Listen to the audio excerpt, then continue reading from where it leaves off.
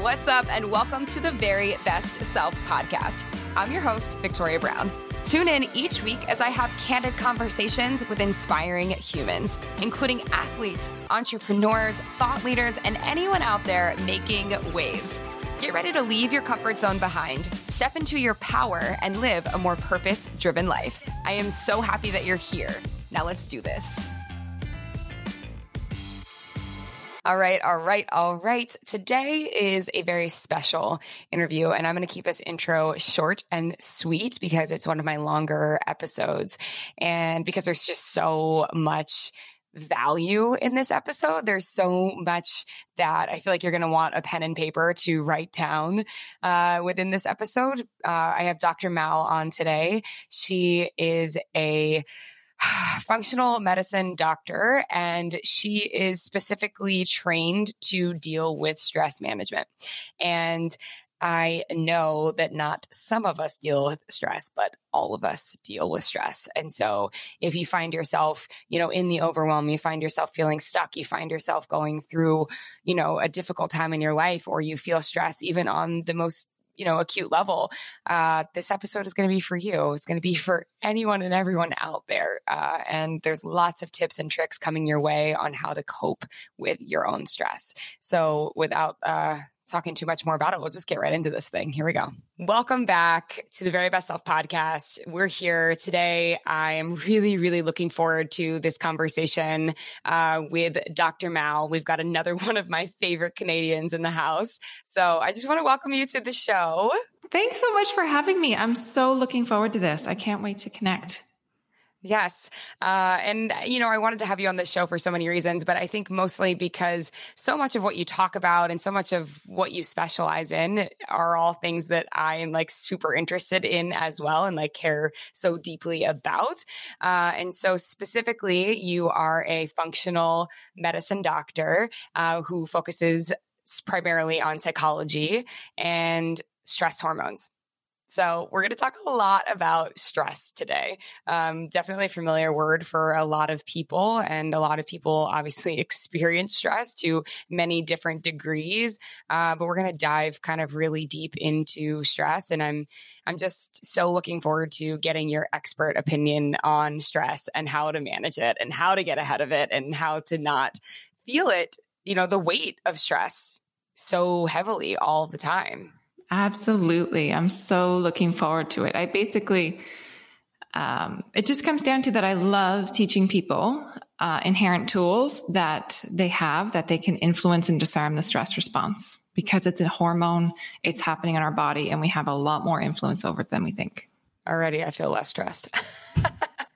I mean, it is true, right? It's a mindset always. Everything boils down to a mindset. 100%. And either your stress takes over, or you somehow get some sort of control over stress. And so I'd love for you to share lots of, tips and tricks that you have around managing stress. And primarily I think stress comes from every angle. It comes from family life. It comes from relationships. It comes from friendships. It comes from, all sorts of different places. So what are some of your tips and tricks for managing stress? Absolutely. And first, you're absolutely right. Stress is a human experience. It also is a hormone that happens in the body. And its simplest form is that stress is applying pressure to our lives. In so many cases, stress gets a bad rap in the sense that it feels as though it's solely negative, or we only identify things that are bad or incredibly pressure filled to be stressful in our lives. But reality is that stress and cortisol and the stress response is what it motivates us. It propels us. It has evolved us out of caves. And so what happens is that this becomes detrimental when it's consistent and relentless. And then we start to see physical symptoms over time, and we start to feel a sense of uneasiness. We start to try and control everything in our environment. We feel apprehension. We feel worry. We feel overwhelmed. We feel burnt out. And so that piece of it is, how do we recognize the pain of our stressors, which is real and valid and requires honoring, versus how do we identify the suffering that we tend to put ourselves through and the rumination of our minds, which can really be the factor that wears us down. And so I want to go over some ideas that you can play around with and toy around with that your body responds very quickly. Okay, we love that. We love when our body can respond very quickly. So there's like a way to get out of it. I first want to unpack that where you started, which is that a certain amount of stress is actually good. Not all stress is bad. Yeah, absolutely. Stress is a hormone that is the reason that we wake up in the morning. Stress is the hormone that offsets melatonin to wake us up in the morning and get us up and get us going. It allows us to feel motivated and to feel a sense of pressure. Like the Olympics are going on right now. There is floods of cortisol and adrenaline moving through Tokyo right now. And it is advantageous to men to a degree. And so cortisol is something that is designed in the human body to be our advantage. And so it's how do we recognize when it is going south? How do we recognize when we are losing control over it? How do we recognize when it becomes a conditioned response? And how do we gain a sense of autonomy back? And it comes down to understanding a couple components of how the brain actually works, how the mind works, how the stress response works, so that it's not just something that you're a victim of. It's something that you start to recognize that your mind and your body is trying to protect you, but you ultimately have the power. I love that. It's our choice and how we manage the stress and how we cope with our stress that either puts us in a position to be a victim or a victor, right? So you either let it control you or you control it. Absolutely. And so what are some ways that we can recognize when it's happening and bubbling over in a way that is like super not helpful to getting through our day in, the best way possible? Yeah. I think to set a foundation, it's really important to identify that the human mind, the human brain, I guess you could say, is designed to survive. It's not designed to thrive. And so what I mean by that is like, if you think of a grain of sand, like the surface area of a grain of sand, there's about 100,000 neurons in that surface area in the brain and about 1 billion connections. And there's 7 million years of evolution that has happened in between. And so the brain is actually designed, more than really anything else, is designed to create a sense of safety and create a sense of efficiency because there's so much going on. So shortcuts and safety is what matters. And so there are a few significant downfalls when it comes to the stress response, when it comes to sort of the human design, that I find it really helpful to identify because it takes it out of your experience. It's like, this is how that it's designed versus this is just me. And so first of all, there's something that's called a negativity bias. So Victoria, if I told you 1,000 compliments and 1 criticism, what do you remember? The criticism. Right? So we're designed to hold on to, remember, and consolidate, which means like to store negative information a lot more than positive information or comfortable information or compliments or whatever it may be.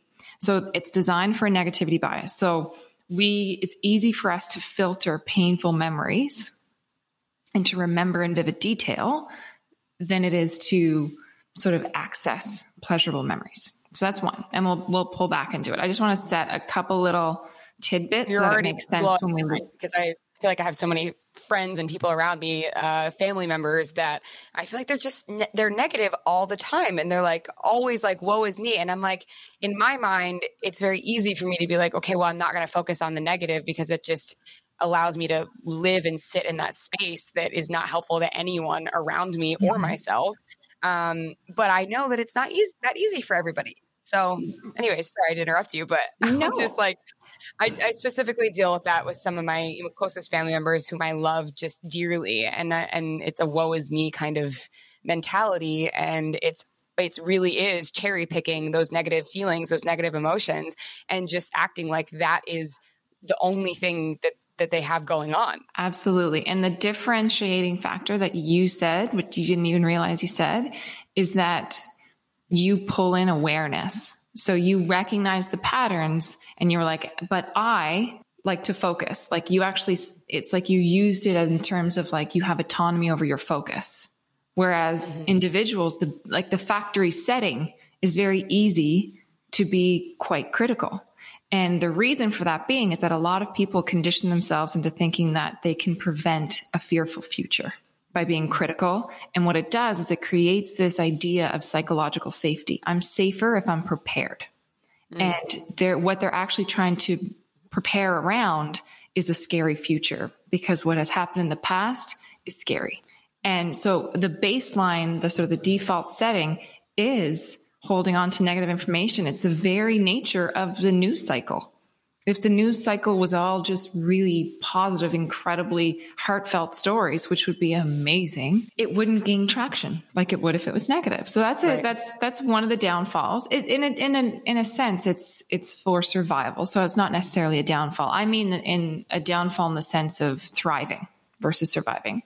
The second is there's little experience to the mind between a lived experience and a thought experience. And so I know a lot about this one. I think I do anyways, but let me just say, is this the difference between facts and feelings? Yes. Yeah. So there's that's a branch of that for sure. But for instance, I'll tell you, like there's a Dr. Richardson, I think it's in Australia. He had a basketball team, and for the summer they had 30 days where they broke them up into 3 sections. One sat at home, did nothing. One group from the team did free throws 20 minutes a day for 30 days. And another group visualized doing 20 minutes of free throws a day. There was only 1% difference in the improvement between the visualization and the active group. There was a decline in performance for the group that just stayed home. So the brain it takes thoughts as directions often. It's blind. Think of it as blind. Think of the stress response system as blind. How we are perceiving situations, how we are speaking to ourselves, how we are creating a narrative around circumstance is what the stress response responds to. Right. So that's one of the downfalls. And one of the other blind spots, particularly the stress response, is that there's very little distinction between the past, the present, and the future for the mind and the brain. And so our mind can very easily, if left to its own devices, will dwell on things that have occurred that it no longer has influence over, or project a future that it feels like it has control over, and trying to fix problems of the future that don't even exist, or trying to resolve or correct problems of the past that it no longer has access to. So it likes to bounce back and forth versus the present. If there's no immediate threat, there's no reason to be there. Wow.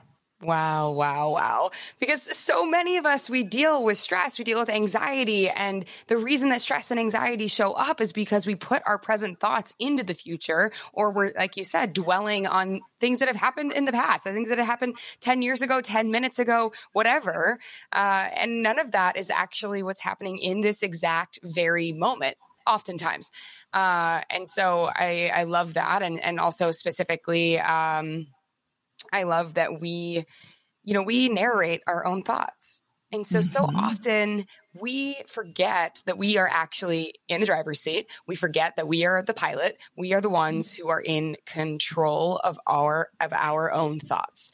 And we forget that. And it's like, okay, so in any given moment, are you choosing to either build yourself up or break yourself down when it comes to self-confidence, right? Or when it comes to a goal or something you want to achieve in your life, are you telling yourself all of the reasons why you can do something? Or are you telling yourself all of the reasons why you can't do something? It's like, I have, with my life coaching clients, a lot of times I describe it in such a way that we're all detectives, right? And so you're building your case. And so what case are you going to build? Right? You stack the evidence in one way or the other, right? And so I guess if you're leaning into a negative bias, then you maybe subconsciously, maybe you don't even realize you're doing it, but subconsciously, if you are someone who is leaning towards that negative bias, then you are playing detective and choosing to fill that category of all the reasons why you can't do something.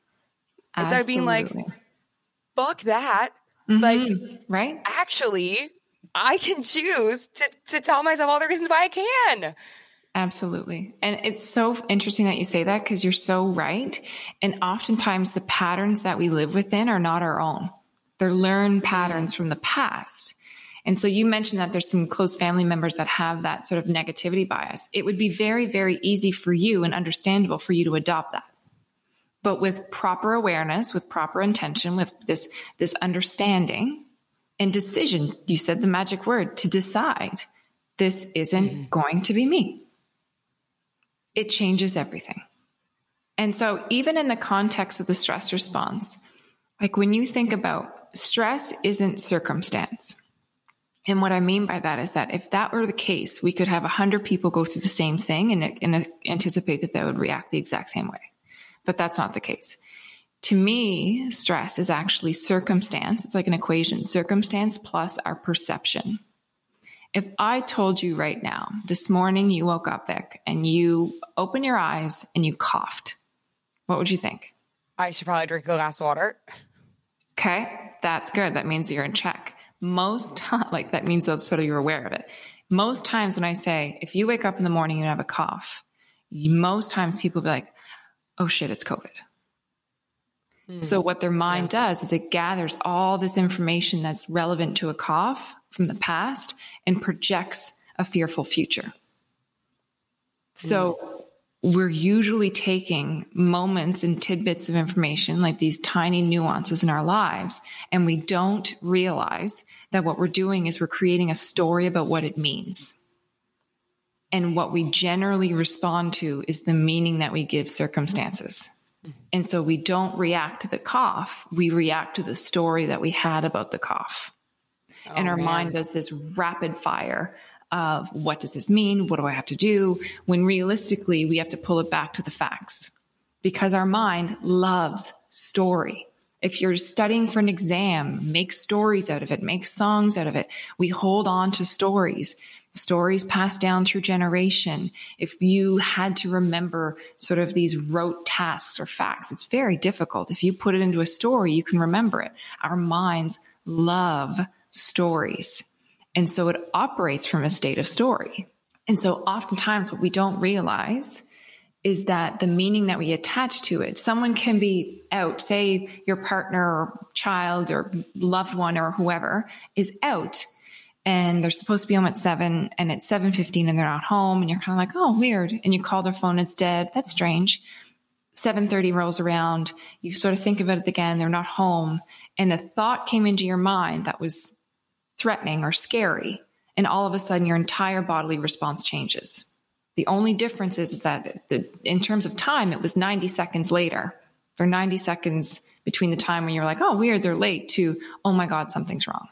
But how we perceived it and the meaning that we attach to it, and our body, the mind, the stress response is blind. It's taking your thoughts as direction. It's always trying to protect you. It's always trying to think of it as like a loyal dog. If things are scary, it's going to make you hypervigilant.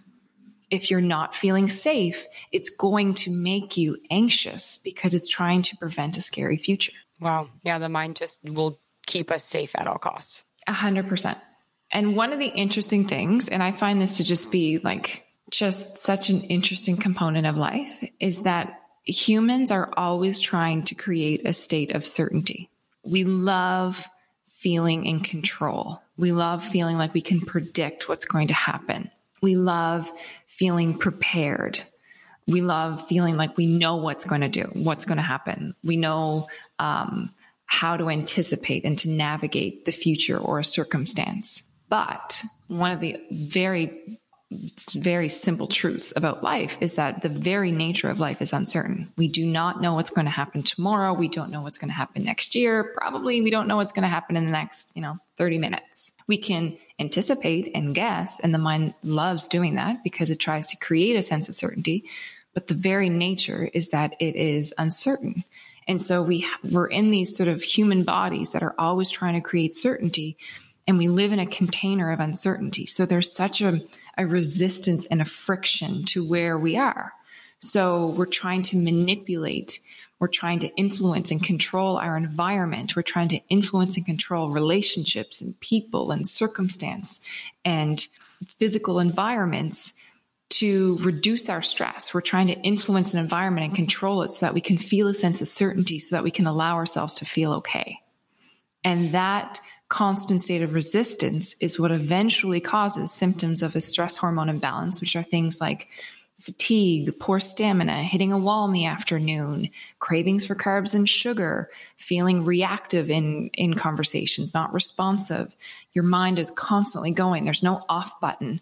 A feeling of overwhelm, almost like if anything else comes on my plate, the plate's going to break. And feeling like you can't tolerate it. Personally. What's that? I personally feel that all the time. Yeah. I feel a constant state of overwhelm at all times. And I don't know how to, because I'm not someone who fills up the negative category, but I just have my aspirations I feel like are so big, and I have so many things I want to do and so many people I want to help and so many things I want to create. So there just isn't, I feel like a lot of times, time for all of that to happen. And it is true. Like I'm trying to control it all. But I can't think of one thing I want to take off the plate. So it's like, I just continue on this way. I don't know, I'm sure there's people out there who feel the same way. Absolutely. And the interesting thing about, and I know this is a podcast, so we don't have to go any direction, but the interesting thing about it is that, you're right. Ambitions, dreams, desires, what you want to do requires cortisol. Highly motivated individuals have a shit ton of cortisol. Like Andre DeGrasse has a ton of cortisol in his system on the starting lineup. Someone in a corner having a panic attack could very well have the equivalent level in their system, but it's perceived differently. Now, the difference is that it's designed as an on-off button. If it is constantly on, this unrelenting level of on, it doesn't have any opportunity to be off. And that's when we start to see some of those symptoms. Now, the interesting thing about what you were saying in the sense of sort of pushing towards your goals and always feeling really driven and having so many things that you want to do and pushing yourself, it's that your stress response, it is there for you and it wants to push you and it wants to be there and it wants to fulfill everything that you want. But in some respects, it wants to know that it's okay today. It's okay that we got this done today and not constantly being in the future, because we're always on our heels when we're constantly in the future. And the interesting thing about dopamine, which is the motivation hormone, is that dopamine is secreted most in the journey. So when we're actually doing something, when we're in working towards something, have you ever achieved a goal and just jumped to the next thing? Oh yeah, 100%. Right. And so the interesting thing is that the hormone that is allowing you to feel really, really motivated is secreted when you're working toward the goal. And it actually starts to decline when we achieve a goal. And so we crave that high by jumping to something else. Dopamine and the stress response it's inviting you to enjoy working toward it. And therefore you will have more of it. And it's not a stressor to be pushing towards your goals, because so many of us. What do you think? This is a little bit off topic, and I didn't plan on going in this direction, but I'm just curious about what your thoughts are on finding this dopamine in a way that is not natural. So for instance, people who take Adderall or, these ADD medications, a lot of times I think there's people who are prescribed to these kind of medications and maybe they definitely need them. And this is an overshare. I think, for me, when I was in college, I felt like I had to take an Adderall a lot of times to focus and it gives you this false sense of dopamine hit, right? And I was at a certain point, I was like, this is not right. This is not healthy. This is false. And I completely swore off them completely. But I think that there's a lot of people who take them so they can get more done, or, it's like a big time thing for college kids. And you certainly get this spike in dopamine levels. So I'm curious about what your opinion is around that. So first of all, 100%. Thanks so much for sharing. 100% that we do get these sort of performance enhancements by, it could be caffeine, it could be Adderall, it could be whatever it may be. Two things. One is knowing yourself is huge. So, and you mentioned individuals have to take this medication. ADD, ADHD, they're highly passionate, usually multi-passionate. Their focus is dependent upon what their interest is. Their focus follows their interest. If that is who you are, knowing that about yourself is massive, which means that when you feel pushed into boxes that don't fit, you're designed to not even see a box. So pushing yourself in a direction that feels like it's not meant for you is going against your design. And if you have to use strategies to help yourself focus because it's a means to an end, like you actually have to figure out a way to get through a set of exams that you're not highly interested in, but you really want you to finish this program, then working with how you actually are designed. How do you design your time best? Is it that you're pushing yourselves because you're actually not passionate and interested and focused because it's just not for you? So knowing yourself is huge. And that is a superpower, because individuals that have trouble focusing, it's not that they have trouble focusing, in my opinion. They actually are superpowers with focus when it's right for them, when it's basically aligned with who they are and they have a massive level of interest towards it. Steve Jobs, actually, there's an interview with Steve Jobs where he actually says that exact thing. Now that I'm thinking of it, he says, you have to find what it is that you're crazy passionate about, insanely passionate about. Because if you don't, and you try to pretend, eventually you'll quit that thing. And you won't quit because there's something wrong with you. You'll quit because you're a normal human being. Exactly. And I think that's the part, because when we try and override when we try and like push ourselves so hard, we often get cortisol. Stress hormone is a focus hormone. So cortisol like focuses on these tiny, minute details, whereas creativity and expansiveness is this broad sort of like overall encompassing, abundant, sort of allowing your mind to flow states. So when we're trying to override our natural design and we're trying to hyper focus and we're trying to push, oftentimes we can get so distracted on the push that we lose sight that we don't even want it in the first place, that we don't even remember what we're fighting for. And if you pull back and remember and realize like, no, I still want this. This is what I'm fighting for, but how I'm doing it isn't working. It's not sustainable. And that's when some of the strategies that we can chat about to know yourself better, find patterns, stress hormones in general. The work that I do, it's pattern recognition. Everything begins with awareness. Step one of everything is awareness. There's no step two without awareness. And so if you feel as though you're stuck right now, if you feel overwhelmed, if you feel like you have to take a lot of additional measures to override how you feel, that is the blind spot. That's the gift. It's not finding ways around it or through it. It's recognizing, what does this mean?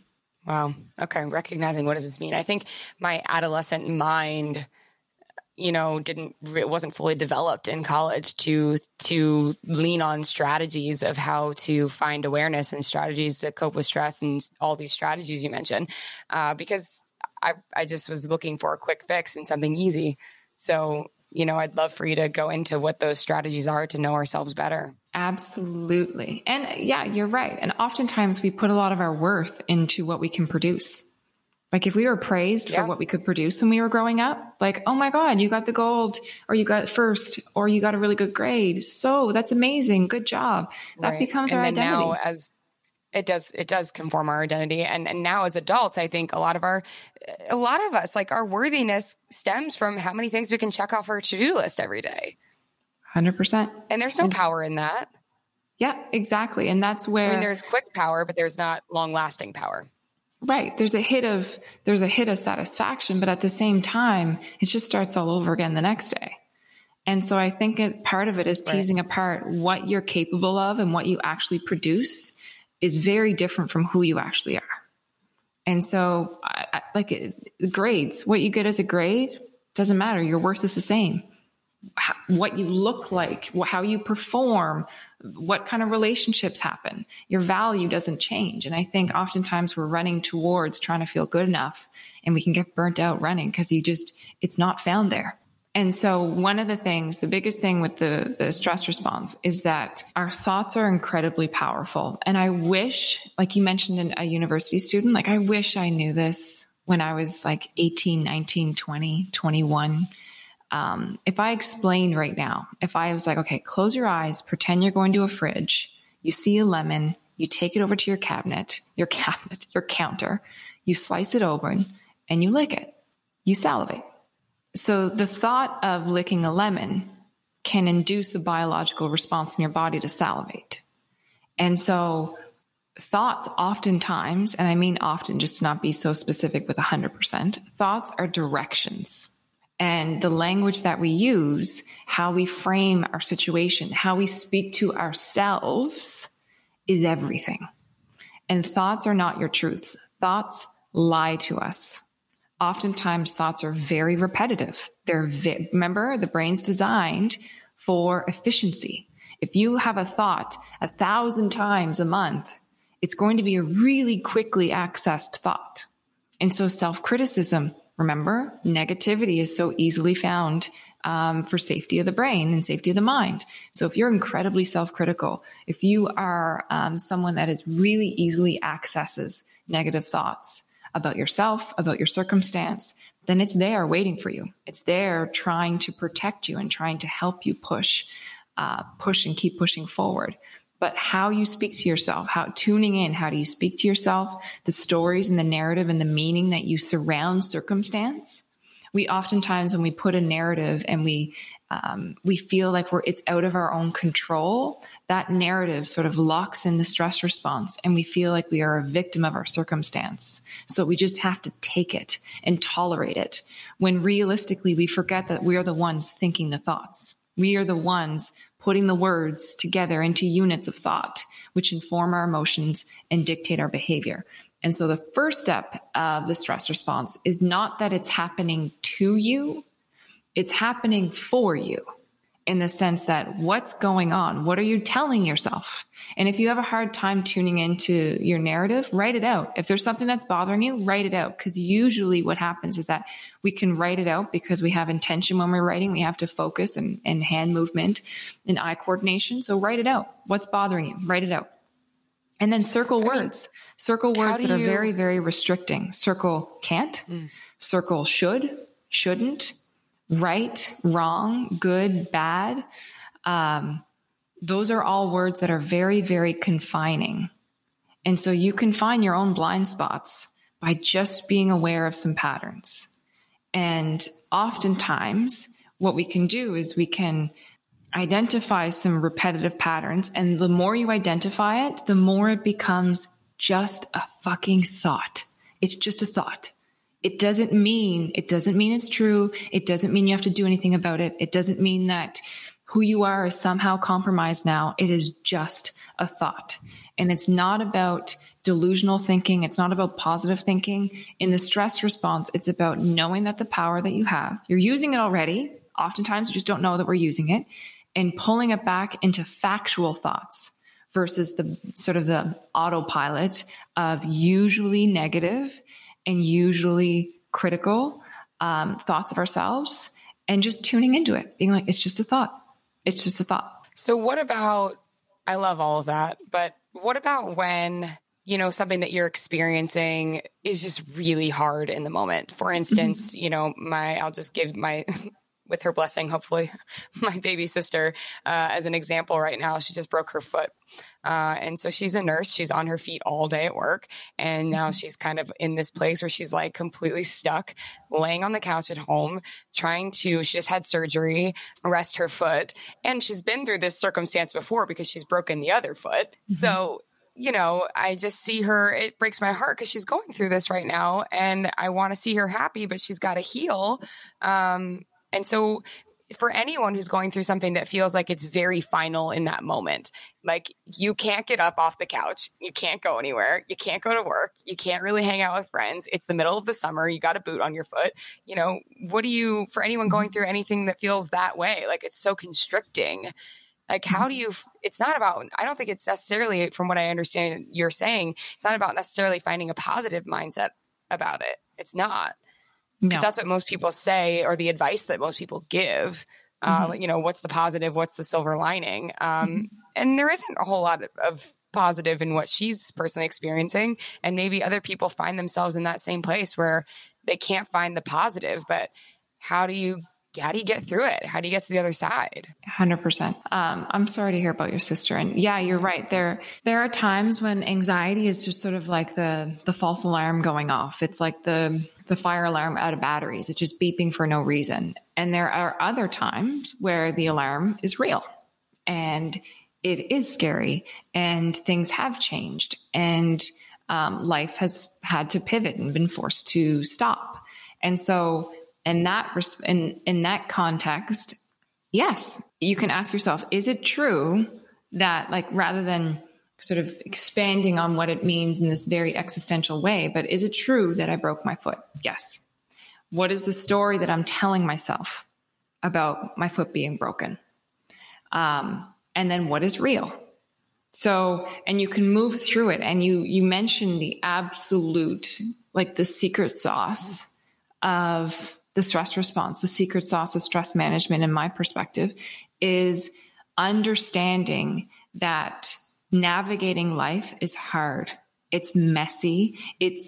We can be scared. We can be overwhelmed, and it's okay. We're designed to have a broad emotional reaction to life and a broad emotional experience to life. And you alluded to the idea of toxic positivity, where we feel as though we have to feel positive emotions despite what we're going through, in all facets of what we're going through. And so in the first context, I would say, is to feel it. Like when we filter our experience through only feeling positive, what we do is that we avoid difficult conversations. We avoid the bad news. We avoid pain. We avoid others' pain. We avoid the real experience.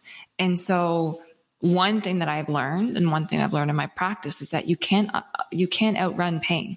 It isn't about just feeling positive despite, because oftentimes we're led to believe that positive emotions, and when I say positive emotions, I mean like comfortable emotions, because there's no good or bad emotions. Comfortable emotions are things like, we can universally say, like joy and peace and happiness and safety and a feeling of safety and a sense of security are all comfortable, easily accessed. And what I mean is that they're easily experienced when they're felt emotions.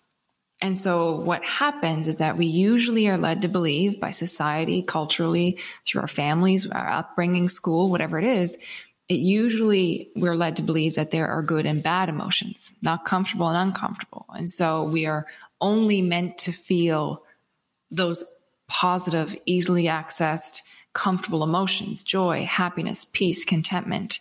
And we are not allowed to feel the more uncomfortable emotions. So overwhelm, fear, anxiety, apprehension, vulnerability, whatever it may be. And so when we're left to that, that's all that we're allowed to feel. It means that we're only designed to feel the comfortable emotions, and everything else has to be fixed. So if you broke your foot and you're at home and you're feeling terrible and you are mourning the loss of what you thought the next 2 months are going to look like, that's okay. That's human of you. That's very human of you. And so avoiding that and trying to override that, it robs ourselves of our own humanity and the fullness of our expression and what's meant to be. But the beautiful thing about emotions is that emotions are transient. The word emotion is energy in motion, emotion, which means they're meant to move. They're meant to be felt. They're meant to be experienced. They're meant to move. And so oftentimes it's not resisting the experience. It's feeling into the experience that gets you through to the other side, because there isn't a right or wrong way to feel. It's not that you're meant to be positive and have a quote unquote good attitude about life, because sometimes it's really shit. It's just shit. And you're going through something and it is hard, and it is allowed to be hard, and you're allowed to feel the way you want to feel, and not want to feel, the way that you feel, period. And oftentimes the strategies are used when you move through that emotional experience and you embrace it and you lean into it and you feel it and you honor it. And then the strategies for, okay, what now? Happen. It's not like, okay, chin up, buttercup. You could read 15 books. If you're not there and you're resisting the experience and it's shit and someone is trying to give you advice or try to fix your emotion, they're operating from the idea that because you feel bad, I have to fix it. Not that you feel bad, you're allowed to. Yeah. So I guess it's just reminding yourself that what you're going through, like it's a fact, it's happening, and you're here, and just continuing to move through it as it comes. Absolutely. And that sense of resilience is a byproduct of feeling it all. Denial and pain is a byproduct of the positivity bias. And feeling it and leaning into it and acknowledging it is what gets you through to the other side. And usually it is actually quite quick. It's very, very that quick experience. It's our resistance we hold on to negative emotions unintentionally when we resist them. And so all that does is give the negative feeling staying power. Right. Right. And so when we allow ourselves, and another sort of little tip is that when we identify our emotions are felt as physical symptoms in the body. So physical symptoms in the body. If I said that my face was turning red and my muscles were clenching, 9 times out of 10, people are like, oh, that sounds like anger. If I said my head is down and my heart, like I feel like my chest is heavy, that could be sadness. And so they're felt as physical emotions in the body. And so moving through it can look like identifying, I'm feeling overwhelmed. I'm feeling sad. I'm feeling disappointed. I'm feeling frustrated. And identifying it, because it's felt in the physical body, it's disconnected from our thoughts often. And so identifying our emotions is actually a way to create what's called brain coherence. So if you identify you're angry, if you identify that you're frustrated, it can actually help move that emotion, because there's a part of your brain that sort of connects the dots for you, and it helps you alleviate and move those symptoms through. It's the resistance to it and the ignoring and the distraction of it, trying to constantly distract ourselves from it, and that avoidance of it that can perpetuate. It's like a compass. It's like our emotions are our navigation. When we bust half the navigation system, it still goes. It's still in the background. We're just not identifying it, and we're not able to move through it. Wow. I love that. I think that's really, really, really amazing advice. So I thank you for sharing that. And I hope that it helps anyone out there who's experiencing any of those kind of emotions and doesn't quite know how to get through it. And so I want to be mindful of your time, but I did want to, touch on one last thing, which is, it's funny because you are actually the first person I ever heard about this from. And I feel like in recent, years or so, it's really taken flight on the internet as something that a hot button topic that people talk about quite often now, which is toxic positivity. And we talked already a little bit about it, which is what toxic positivity is filtering through our emotions and telling ourselves that everything needs to be a positive emotion. But in terms of, and that there's somehow something wrong with us or we're broken if we feel negative emotion. Mm-hmm. So I wanted to go into toxic positivity as it pertains to things that you see on Instagram, mm-hmm. and how they make you feel. Specifically, captions that people write or things that people do, and how to really how to pick it out and see it when it's happening as you're scrolling through Instagram and an influencer or someone you follow is posting content that is toxically positive. How can we see that, identify it quickly, and be like, oh, I'm not going to consume that in the way that they want me to consume it because I see right through it. Do you know what I'm saying? Mm-hmm. Absolutely.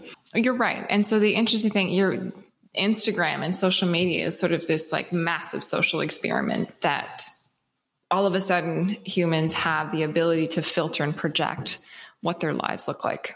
And so I think the awareness of knowing that people have the power to filter and to influence and to curate and create a perception of what their life looks like is huge. To know that it is curated. There is no curated feed that could ever be compared to a real life that is hard and messy. And so I think the experience of toxic positivity is one of that is very confining. And so it's exactly what you mentioned. It insinuates that there's a right and a wrong way to feel. And so if you are consuming information, now remember, it's easy to be self-critical with ourselves. It's easy to remember negative information. When you are consuming someone's information online or social media, or you filtered your followers and following to, or people that you follow into something that is really inauthentic. It's really catered to elevating their experience and their projection of what they want you to experience of them. Then you know that if it's only one way, if individuals are only trying to make you feel as though their life is perfect, as though everything is great, they're always happy, they're always content, they're never upset. One, know that it is curated. It is impossible for anyone to feel all of that all the time. So know that it is curated. Another thing is that social media is not, your triggers are your own. And what I mean by that is that watching a story or seeing a post that triggers you, if it triggers you about, if you're looking at a post and you feel bad about your body, let's say, your triggers are in that context yours. And so it's an opportunity for you to actually feel and lean into your blind spot. Like, what's here for me? Why does this picture of someone I don't even know trigger negative thoughts in my mind? Are they true? And then you can use some of the strategies. Are they true? But toxic positivity is when you feel as though the world is confining in the sense that you're only allowed to experience it one way. You're only allowed to communicate, express yourself one way. You're only allowed to project your experience of the world in one way. And that is often just the comfortable experience, the emotions. So if you are consuming social media and you are feeling self-critical and you are feeling like you're not naturally comparing yourself, one, recognize that you are looking at a photo of someone you probably don't know, and it is creating a full-blown psychological and biological response in you. What does that mean? What do you have to unpack here? So one, it will reveal blind spots. Two, it's curated. It's bullshit. It's real, but it's edited in the sense that it's a piece of someone's real life, but it's not everything. So if you're comparing 100% of your real life to 20% of their curated one, it's not a comparable place to be. You're not comparing apples to apples here. And so when you feel as though you're surrounding yourself with people, you are only able to edit yourself. You have to edit yourself in conversations. You have to be somebody that puts on the mask, puts on the armor, puts on the show. Then you are living in a place of toxic positivity. That could be on you in the sense that you've adapted this way to feel comfortable, and it's not anyone's fault. Can't really place fault anyway, but that's a whole other story. Or it's your selection of who you're surrounding yourself with. If you can't be real and raw with somebody, you can't be in a relationship long-term with somebody. Right. And so I think it's on you to start recognizing, what do you feel is allowable and what in your environment is perpetuating that. Wow. Yeah. And I think that was the best line of this entire episode, which is why we are comparing 100% of our real lives with 20% of someone's curated life. Yeah. And we're designed to compare. Whoa. And that's why I love when people know some of these tidbits about how we're designed, because when you know it, it takes it out of your experience. There's nothing wrong with you.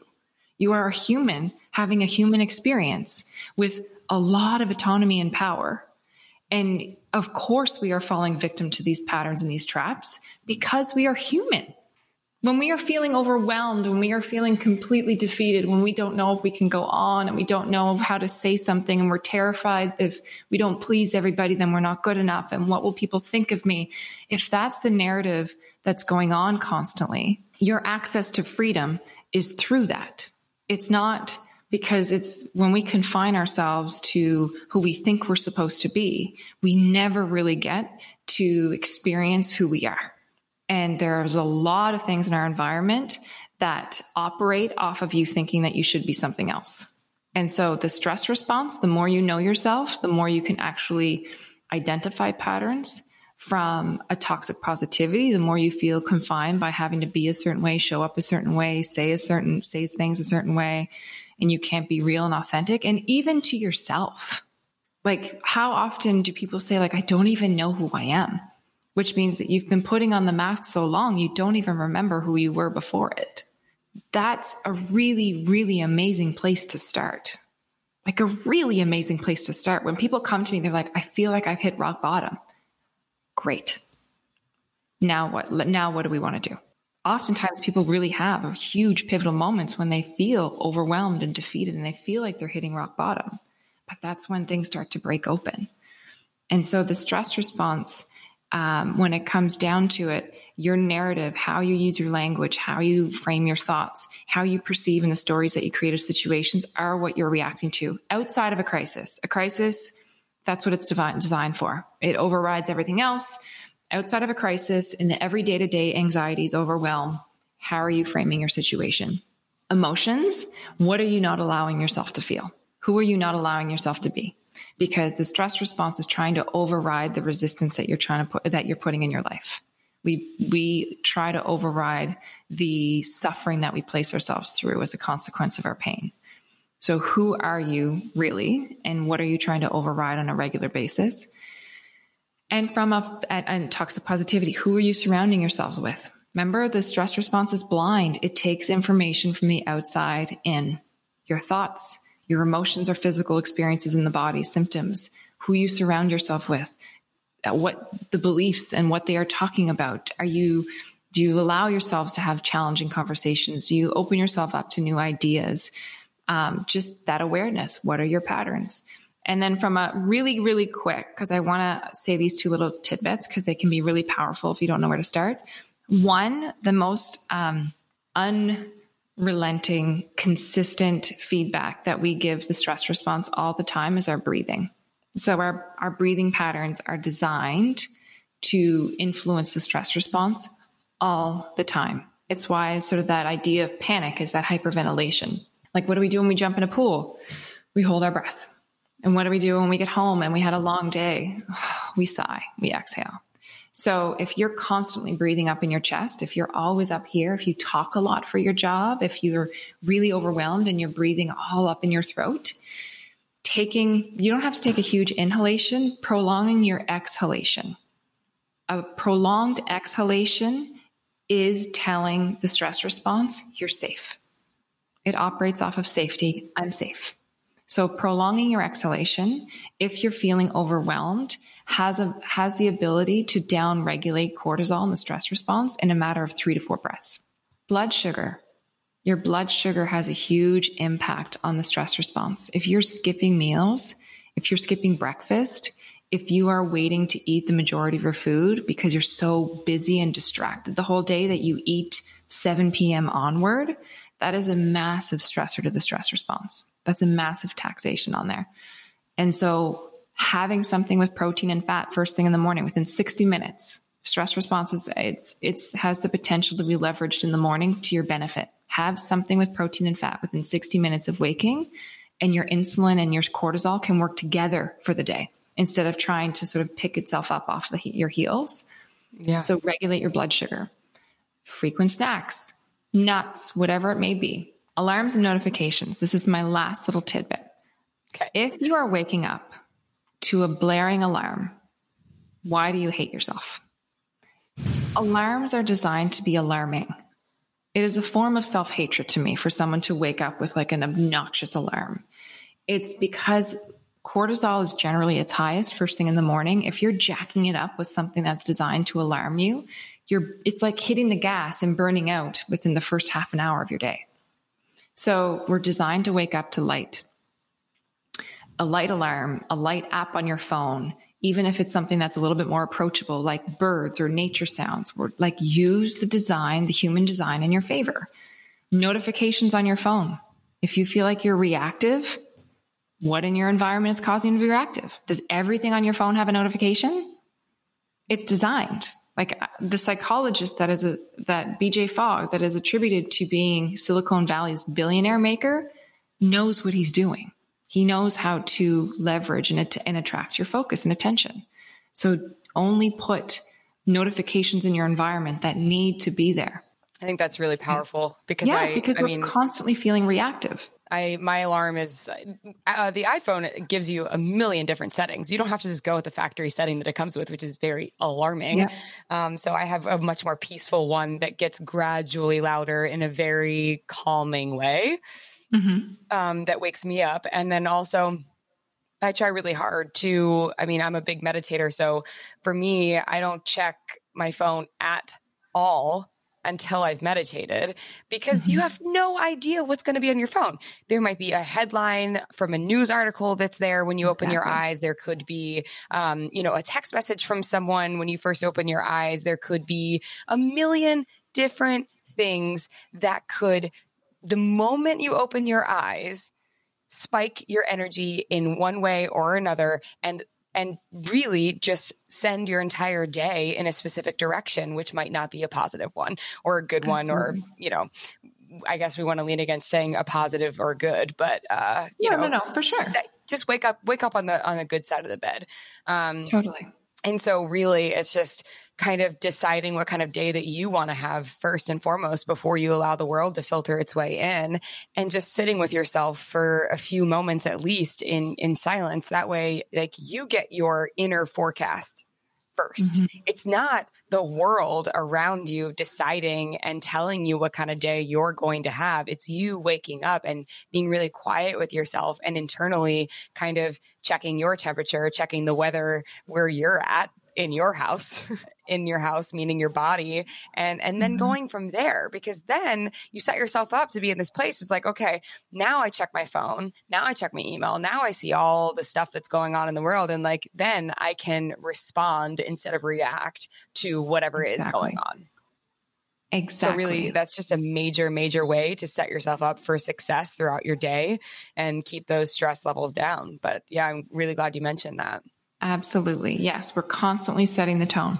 Yes. Okay. So I want to, like I said, be mindful of your time and everyone else's, but so I'll ask you one last question, which I ask everyone. And that is, what is the best piece of advice that you would give your younger self?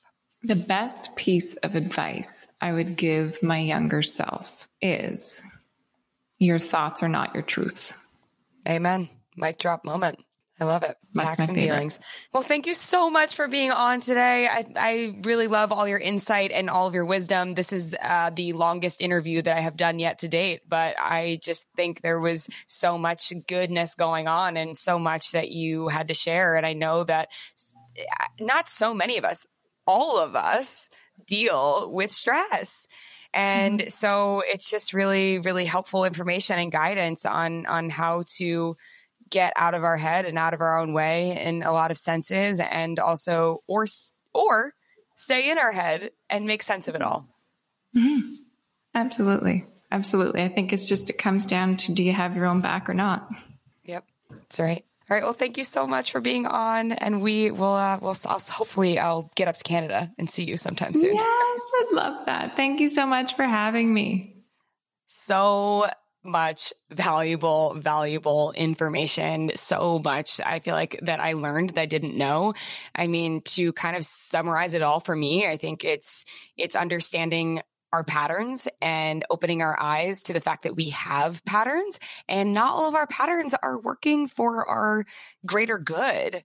We've created these patterns and systems and things that we do on autopilot, but not all of them are supporting our greater good. Not all of those things are there to help us. And so understanding our emotions, understanding the difference between facts and the difference between feelings, and knowing that not every feeling that we have is factual. So I think that is super helpful. And it's just that understanding, right? So when this negative emotion pops into your head or something that's not supportive to your greater good, you can stop yourself and you can say, is this thought that I'm having, is it real? Is it true? Is it based in factual evidence? Or am I actually on autopilot and leaning into one of the patterns that I've unknowingly created for myself that maybe isn't in my best interest? And then the last thing for me, like the biggest mic drop moment, I know I said this in the episode, but is, don't compare your 100% of your reality to 20% of someone's curated reality. Oh my God, did I connect with that? Because I fall victim to like the scroll and compare all the time. I do. Like, don't think I'm immune to it. Don't think like that I don't feel that too. Like, of course I do. I scroll through Instagram or whatever social media I'm on and I'm like, man, this person looks so happy. This person is doing this. This person is doing that. Their relationship looks better. Their friendships look better. This looks better. And then like you get to this place where you're like, wait, that's not real. It's just like a tiny like fleck of their life. It's a tiny piece of their life. It's not all of their life. It's not all of their human experience. So why am I comparing the entirety of my own personal human experience to some small slice of someone's pie? Like that's crazy. That is actually legitimately crazy. So anyway, those are the biggest takeaways that I had. And I hope that this episode was a big light bulb moment for a lot of people, and will help you cope with your stress and comparison and all of it. So that's that, you guys. Thank you for tuning in. Thanks for listening to this episode. You know the drill. You can follow me on Instagram at Victoria Brown. You can follow us on our pod handle at Very Best Self. What else? Make sure you leave me 5 stars. Leave us 5 stars. Subscribe. That's really huge. So that every Tuesday when the episode drops, you're like, oh, there it is. Cool. And you can, click listen and then leave a review. Oh, there's one more thing. If you love this episode or any other episode, share it with somebody you love. Please, please share it with someone you love. That's all. All right, you guys, have the most amazing day. No matter where you are on your journey, you're exactly where you're supposed to be. I'll talk to you later. See you next Tuesday. Bye. VB out.